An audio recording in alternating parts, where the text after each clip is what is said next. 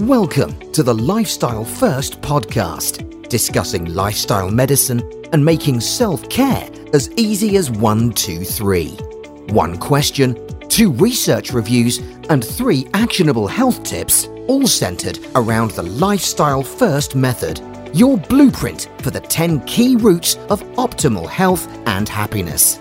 And now your host, lifestyle medicine physician and coach, Dr. Alka Patel. Hello and welcome to Series 7, Episode 5 of the Lifestyle First podcast. And the theme that we are focusing on today is S for Sleep, Glorious Sleep. So what's the one question we're asking today? Well, we are asking, how does temperature affect sleep? And to answer that, I would like to introduce you to my guest today, who is Tara Youngblood. Tara is the co-founder and the CEO of Chili Sleep. And she's also a TEDx speaker with her talk, How a Sleep Recipe Changed My Life. So Tara, a very, very, very warm welcome. And I say warm because here in the UK, as I'm recording this today, it is actually one of the warmest days of the year. So perfect time for us to be having this conversation.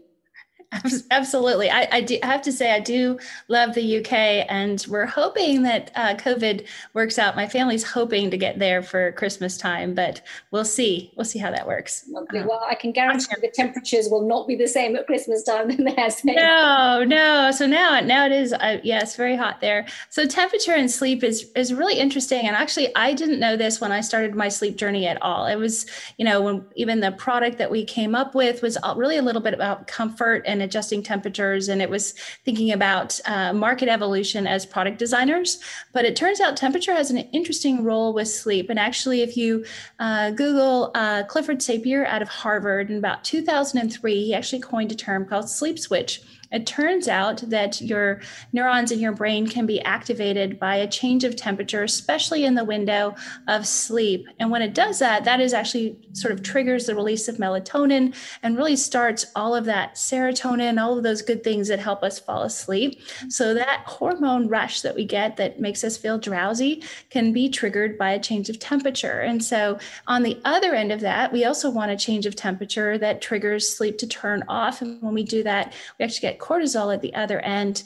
And it makes sense when you think about it in terms of human beings sleeping outside for millennia. And that's really what happens outside, right? So as the sun goes down, the temperature drops. And even hunter-gatherer research, Jerry Siegel out of UCLA did a great hunter-gatherer research project for over a year and tracked hunter-gatherer societies. And it turns out it really is, they didn't even need 8 hours of sleep, but they did need the change of temperature trigger. And it doesn't have to be a huge change of temperature, but a change of temperature can trigger that drowsiness and sleepiness that we really want to get. And I love the idea of a sleep switch. If it was that easy to just flip it.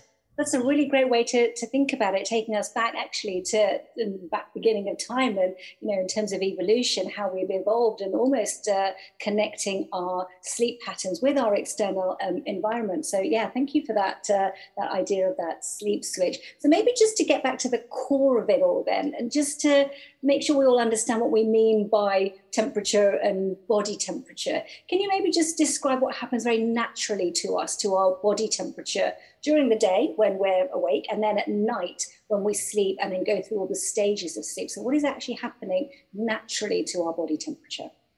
Yeah, so your circadian rhythm actually fluctuates when it comes to temperature throughout the day. You'll actually find like peaks in blood pressure and cognitive load and creativity. Your body loves having a clock, just like all of us are ingrained to that calendar, whether it's Google or Microsoft, whatever drives you. All of us have a calendar that sort of decides what we do when. Our body works the same way.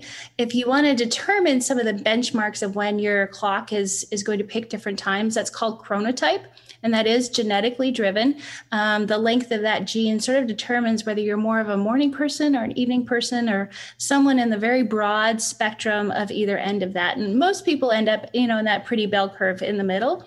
But it does help you to kind of understand when your bedtime should be and when you should wake up. That doesn't mean that's the only way you have to sleep, but it does give you sort of that benchmark. And when you put it to that benchmark, really about 3-4 hours after you fall asleep, your core body temperature is going to drop about 2 degrees.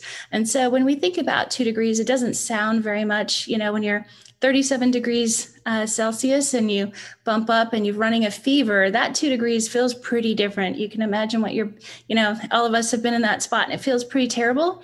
Well, the other side is true that 2 degrees makes a very big difference for sleep, especially deep sleep and our ability to heal. And at the cellular level, that clock is still in play. And so when it thinks about whether it should be healing or whether it should be working, we really want to trigger it to heal. And that cooling that happens when our body says, okay, it's time to cool and it's time to heal and it's time to sort of be in that sort of relaxing spot. So instead of fight or flight and, all pumped up, it's the opposite. And we want to really emphasize that. And temperature just helps to talk to our body in an unconscious way we don't have to think about. I love when you don't have to think about an intervention. So temperature for me is a big hack that way. Yeah. So it's that change in temperature, isn't it? At the beginning, you were talking about us in our natural external environments billions and billions of years ago, when we were exposed to those very natural temperature dips that occur at night when we're outdoors. But we don't allow ourselves to be exposed to that anymore, do we? We're that sort of snuggle under the duvet type now. So do you think is it that environmental really not allowing our sleep switch to turn on that we're creating that's really putting insomnia on the table? And sleep issues, sleep problems are just on the rise, aren't they? Do you think this is very much us almost self-inflicted, that need to feel comfortable? It is, I think there's actual trends of really assessing this need for comfort and creating comfort all the time. Because if your temperature never changes, you're comfortable all the time. Our mattresses are designed to be more comfortable and softer and squishier, but those foams are actually absorbing heat and then reflecting it back. So we're actually sabotaging ourselves even more by actually being hotter at night than cooler at night. So if you're sleeping outside camping, you may have noticed that you're cooler at night and you don't have that same mattress reflecting that heat back. But that is definitely sort of further emphasizing that discrepancy of the wrong direction that we're going. I think the other part that is a big factor, sleep goes hand in hand with stress.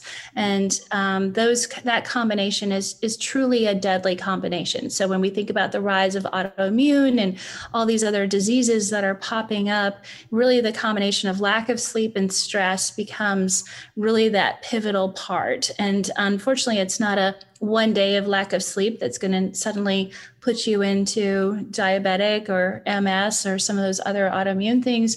But over time, those together, we think about, well, how is coal made? It's pressure and stress and time. And if we do that to ourselves over time, we end up in chronic disease states. And that's really, I think, part of the rise, the comorbidity with any chronic illness and lack of and sleep disorders of any kind is pretty significant. And you're right. I think just making that connection is so important, isn't it? Because we don't often connect that one night of poor sleep with the consequences the next day. And then it becomes another night and another night. And we don't really see that trajectory 10, 20, 30 years into the distance, do we? But I think you're absolutely right. It's prioritizing sleep and restful sleep, because I'm often getting patients actually who say, I'm getting my 8 hours, but I'm still exhausted. What do you think is going on there? I suspect there's a connection with temperature here, because clearly we're not allowing ourselves to get into those realms of deeper sleep where all that cognitive resetting occurs and all that emotional resetting occurs. What are your thoughts? What have you come across in terms of why do you sleep your 8 hours but still not wake up feeling refreshed? Yeah, really the quality thing. And, the 8 hours thing is one of my favorite myths to burst. So when you look at Charles Dickens and the references to sleep, there's first and second sleep. You go to Spain, there's siestas, and they eat much later at night. A lot of those habits actually were pretty prevalent in our past. And so sleeping 8 hours came about during the industrial revolution, when people wanted to have factory workers and they kind of petitioned to have 8 hours off consecutively. So it's interesting where some of these metrics come from.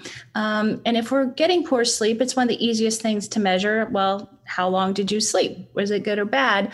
And that's kind of become this sort of baseline. But really, we need to look deeper into sleep. And there's different types of sleep. So you cycle through different types of sleep, deep sleep, REM sleep, light sleep as you go through the night. But the probability for deep sleep really is in that first half, and it really likes it cooler. So if you think about your core body temperature dropping, that's going to allow those deep sleep cycles to be much more prevalent. And the second half of the night is much more REM sleep focused that way. Again, it doesn't mean that you won't get either of those cycles in the other half, but it is much more prevalent in the first half for deep and REM in the second. So we actually find some of our customers, because they set the ChiliPad really cold, that in the morning they're waking up early or they're not getting as much REM sleep. It can actually cannibalize it and you get too much deep sleep instead of a nice balance. And so that quality metric of 2 hours of REM sleep, 2 hours of deep sleep, we really need to aim for that as sort of visibility. And if you wake up fatigued, chances are you're not getting really great sleep. There are other factors. A lot of people use alcohol to fall asleep, and that can also affect that. It actually remarkably still affects temperature, because anything that's going to raise your metabolism, like basically working through alcohol or a meal really late at night, especially a heavy meal, high in proteins, your body has to work really hard. And you think about any chemical reaction in that case is putting off extra heat. So you're getting hotter. So it makes it, again, harder for your body to drop those 2 degrees. So in fact, it is a little bit temperature, even though it's really an alcohol or diet kind of question. But there's a lot of things we do during the day that kind of sabotage our sleep. And we don't even really realize that we're setting ourselves up for sleep failure in that case. Yeah. So Tara, you mentioned the ChiliPad in there. Tell us more about that then. Again, that connection with temperature. Tell us about the ChiliPad. Yeah, so my husband and co-founder, we both sleep at very different temperatures. He would have it literally be an ice block to sleep on if he could. And I do like to warm up to fall asleep. And then once I'm asleep, I cool down. So the ChiliPad is a mattress pad that goes under your sheets. We have different sizes for every bed, or you can just do half a bed. We call that a me. Or if you have 2 people in a bed, you can do we. Or if you have a whole bed to yourself and there's 2 zones, you can still have a we. We just kind of use it more as an excitement kind of we instead of like people we's. Even your dog will appreciate it. We have animals that get the other side of the bed pretty often, but it allows you to adjust that temperature, and you can, be as cool as you want to, as hot as you want. That range is translating to Celsius. I apologize. As a Canadian, I shouldn't be so far from it, but I'm out of practice. So you're at 16 Celsius up to 42 Celsius. So you pretty big range of what you can do. And you each get a chance to decide what side of the bed you want to have at what temperature. And so that there's no EMFs in the bed. We use water because it's just way more effective than air at managing temperature, but it's actively cooling. So if you think of yourself as a Ferrari engine and you're putting off heat all night, you wouldn't want to run your Ferrari without a radiator or something to keep it cool. It would overheat and cause problems in your car. We need to treat ourselves at least as good as a car and make sure we're staying cool, we're staying hydrated. We have all of our fluids and things like that. So when you think about yourself as an engine, make sure you're hydrated and you're managing temperature. And that goes a long way to making sure your sleep works well. Great analogy. I love that. I am a Ferrari engine. I think I'll take that. Thank you. So again, that's really interesting because I see a lot of patients who have trouble falling asleep. And when I try and explain to them that taking a warm bath will actually cool them down, they find that quite difficult to understand. But again, it's that rate of change of temperature. You come out of that warm bath or that warm shower and you're going to cool down much more rapidly. And that's going to trigger what you were talking about earlier, trigger your melatonin as well. But I also get patients who wake up in the night, and it sounds as though that cooling in the night is what stopped, and therefore they're possibly waking up. So something like the ChiliPad or some way of keeping cool throughout the night seems like it's an effective way to fall asleep and stay asleep. What have you found with the staying asleep phenomenon? Yeah, so this one's definitely hard. I will say the ChiliPad in this case wins out for me. But that said, back to the extremity of spectrum that we have. So we actually just announced a partnership with the Major League Baseball teams in the US. And we work with a lot of professional athletes, even football players in the UK. But, in that case, their metabolism is really high from being an athlete. And so, that for them, taking a warm shower, a warm bath is actually not going to help. It's not significant enough of a change in order to really change that metabolism. So I will say, if you're really struggling, and even Terry Walls with MS has sort of prescribed the same thing, but it is an ice bath. So not lovely, but it is actually amazing. And if you are a scientist at heart and you want to experiment with it, you want to do it about an hour before you want to go to sleep, because actually popping out of an ice bath, you're going to actually have a bit of a rush of oxygenation and all those fun things. Cold therapy is magical. If you've ever done cryotherapy, it'll feel like that. But it does mean about an hour from then, you will actually feel like an elephant tranquilizer hit you, and it'll knock you out. And because of that extreme change in temperature, you're going to feel that benefit longer. So that is something we do prescribe to our professional athletes. If they're really stuck, especially in a hotel room, and they can't get themselves settled back down after a game and all of the amping that goes up, that's where cold does have a magical relationship with our body and being able to sort of settle us down and get us where we need to go. But it may not be for everyone. And I will say that, people are like, oh, the chili pad's kind of expensive. When you look at the energy profile and you look at the alternative of ice bath, it's definitely a worthwhile spend to be able to comfortably adjust your temperature at night. But there are lots of extremes that you can do to trigger that as well.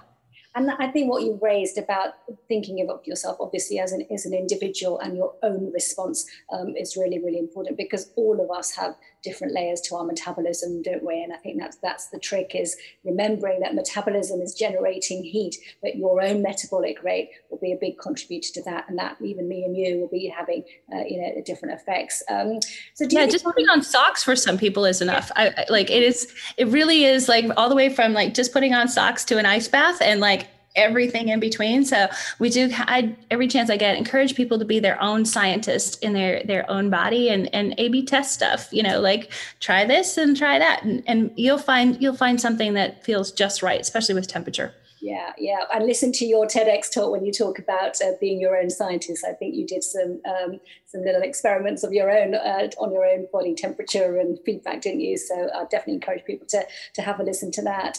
So maybe my final question then, back to sort of metabolism and temperature. Do you think that human beings are getting cooler? Because I've read some research about our core body temperature, and it's actually changing. Do you think that's the case? I think that my belief in evolution is there's a reason for everything. And I do think that, as we look at our response to warmer conditions around the globe, there is an interesting sort of correlation of, we pushed our bodies to be all comfortable, and our bodies are saying, okay, but that range of comfort that our brains think, our prefrontal cortex up here thinks is brilliant to be at a certain temperature, our bodies are actually responding and saying, actually, I can't function really well in that. And so we're evolving to respond to that zone of comfort that exists in our homes with air conditioning and managed temperature control. And our bodies are going to keep responding and saying, I really need it cooler, and I'm going to maintain my own cooler body temperature to not overheat. But we weren't designed to live in this comfort zone of air conditioning that we've created for ourselves. And our bodies are basically telling us, please stop. Get outside, get more cold in your life. It's good for you. And now, here is your Lifestyle First prescription. Your 3 activating actions to take you from knowing to doing. Get out of your comfort zone, I think. So give us 3 actions then to do exactly that, Tara, as we wrap up. Give us 3 actions that we can take. Yeah. So first, obviously, is stress management. It comes in all sorts of different forms. And again, just like temperature, find what works for you. If meditation seems intimidating, try just some breathing techniques. I have 4 boys, and we talk about managing a stress monster. So again, the cortisol you wake up with in the morning is cute and friendly, like a puppet monster. But if it manages to get out of control during the day, by the time you get into bed, if it's really ugly and scary, you're not going to be able to go asleep. And that anxiety is really high. So managing the stress monster, one of the things I use for that is a weighted blanket, in addition to sort of self-checks throughout the day. Big believer in BJ Fogg and his tiny habits and anchoring things. And if you go to the restroom, we all do about 7 times a day, take that as a stress check. Are you checking in on yourself? Breathe for, close yourself in the stall, close the door to the bathroom, keep the kids out. Just 30 seconds to a minute can reset the cortisol levels in our bloodstream and really help. So again, we're not trying to overcome these mountains or huge monsters when we climb into bed, because we're tired. And that's when it's really hard to have good talks with ourselves and be grateful and do journaling. It's way harder to keep ourselves on track with that hygiene. Go into the bedtime routine and set yourself up for success with sleep. A lot of people, if you're trying a new habit, do it in the morning. Lay out your tea or lay out what things you want to do.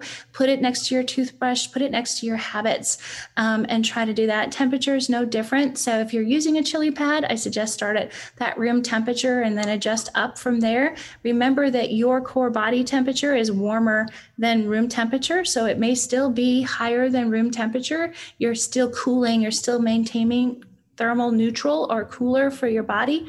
But get outside and walk.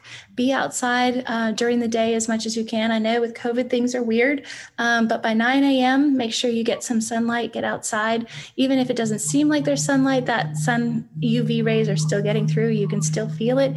And then try to do one before you go to bed too. If it's not again, socks or a warm shower, get outside. Change your temperature before you go to bed. Hopefully between the extreme of putting on socks and an ice bath, you're going to find that right spot. Love that. That's amazing. Really, really useful tips there, Tara. I'm sure people are going to want to find out more about the chili pad, find out more about you. So tell us, where's the best place to find more? Yeah, so we are in the UK and we do have stock in the UK. So you can go to chilisleep.co.uk or just remember chilisleep.com and it'll automatically redirect you. But there's blogs and information on a lot of what I talked about, along with further details and more research. So if you're curious and you want to learn more, there's that part.